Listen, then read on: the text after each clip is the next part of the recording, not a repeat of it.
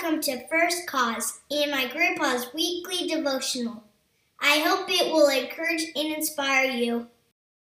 Thanks, Laylee. This week's devotional is entitled The Critical Importance of Mentoring. Will is a senior at Liberty University and a member of the Army ROTC program.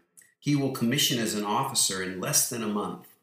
I was blessed when he asked me to help him create a sponsorship program for their ROTC department.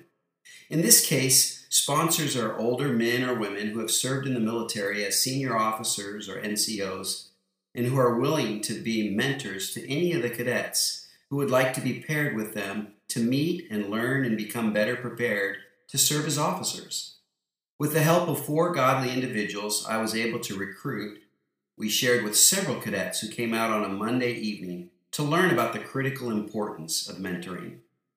Our passage of meditation is from 1 Timothy chapter 1, verses 1 and 2.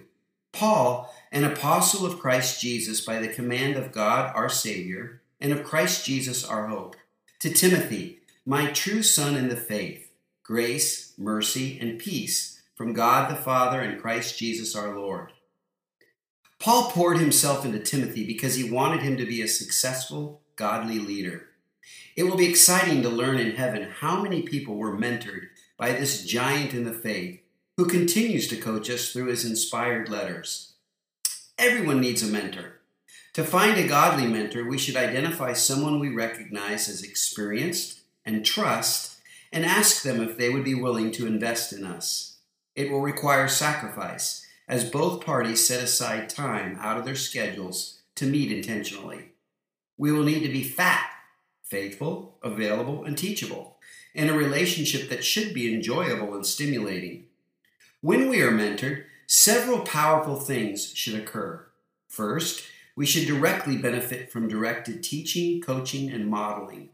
From a sage person's experience, we learn how to avoid dumb mistakes, build great habits, and live wisely. Second, a transparent relationship should form where discernment is rendered by active listening and asking the hard questions necessary before offering counsel. Stephen M. Southwick and Dennis S. Charney wrote in Resilience that mentors, I quote, help to foster resilience through their words and actions, motivate, provide consistent and reliable support, inspire, and foster self-esteem, end quote. I'm grateful for mentors who have deeply impacted my life. John George, Paul Drake, Ken Ross, and T.K. Moffitt.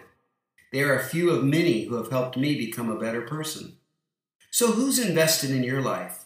And are you willing to devote your time to help others? Our inspirational thought comes from Stephen M. Southwick and Dennis S. Charney in Resilience. As a mentor, you serve as a model for someone who needs skill building and encouragement. In the process, you also develop your own skills, because when we teach, we learn. In addition, mentors typically embrace an optimistic outlook, practice altruism, give and receive social support, and so forth.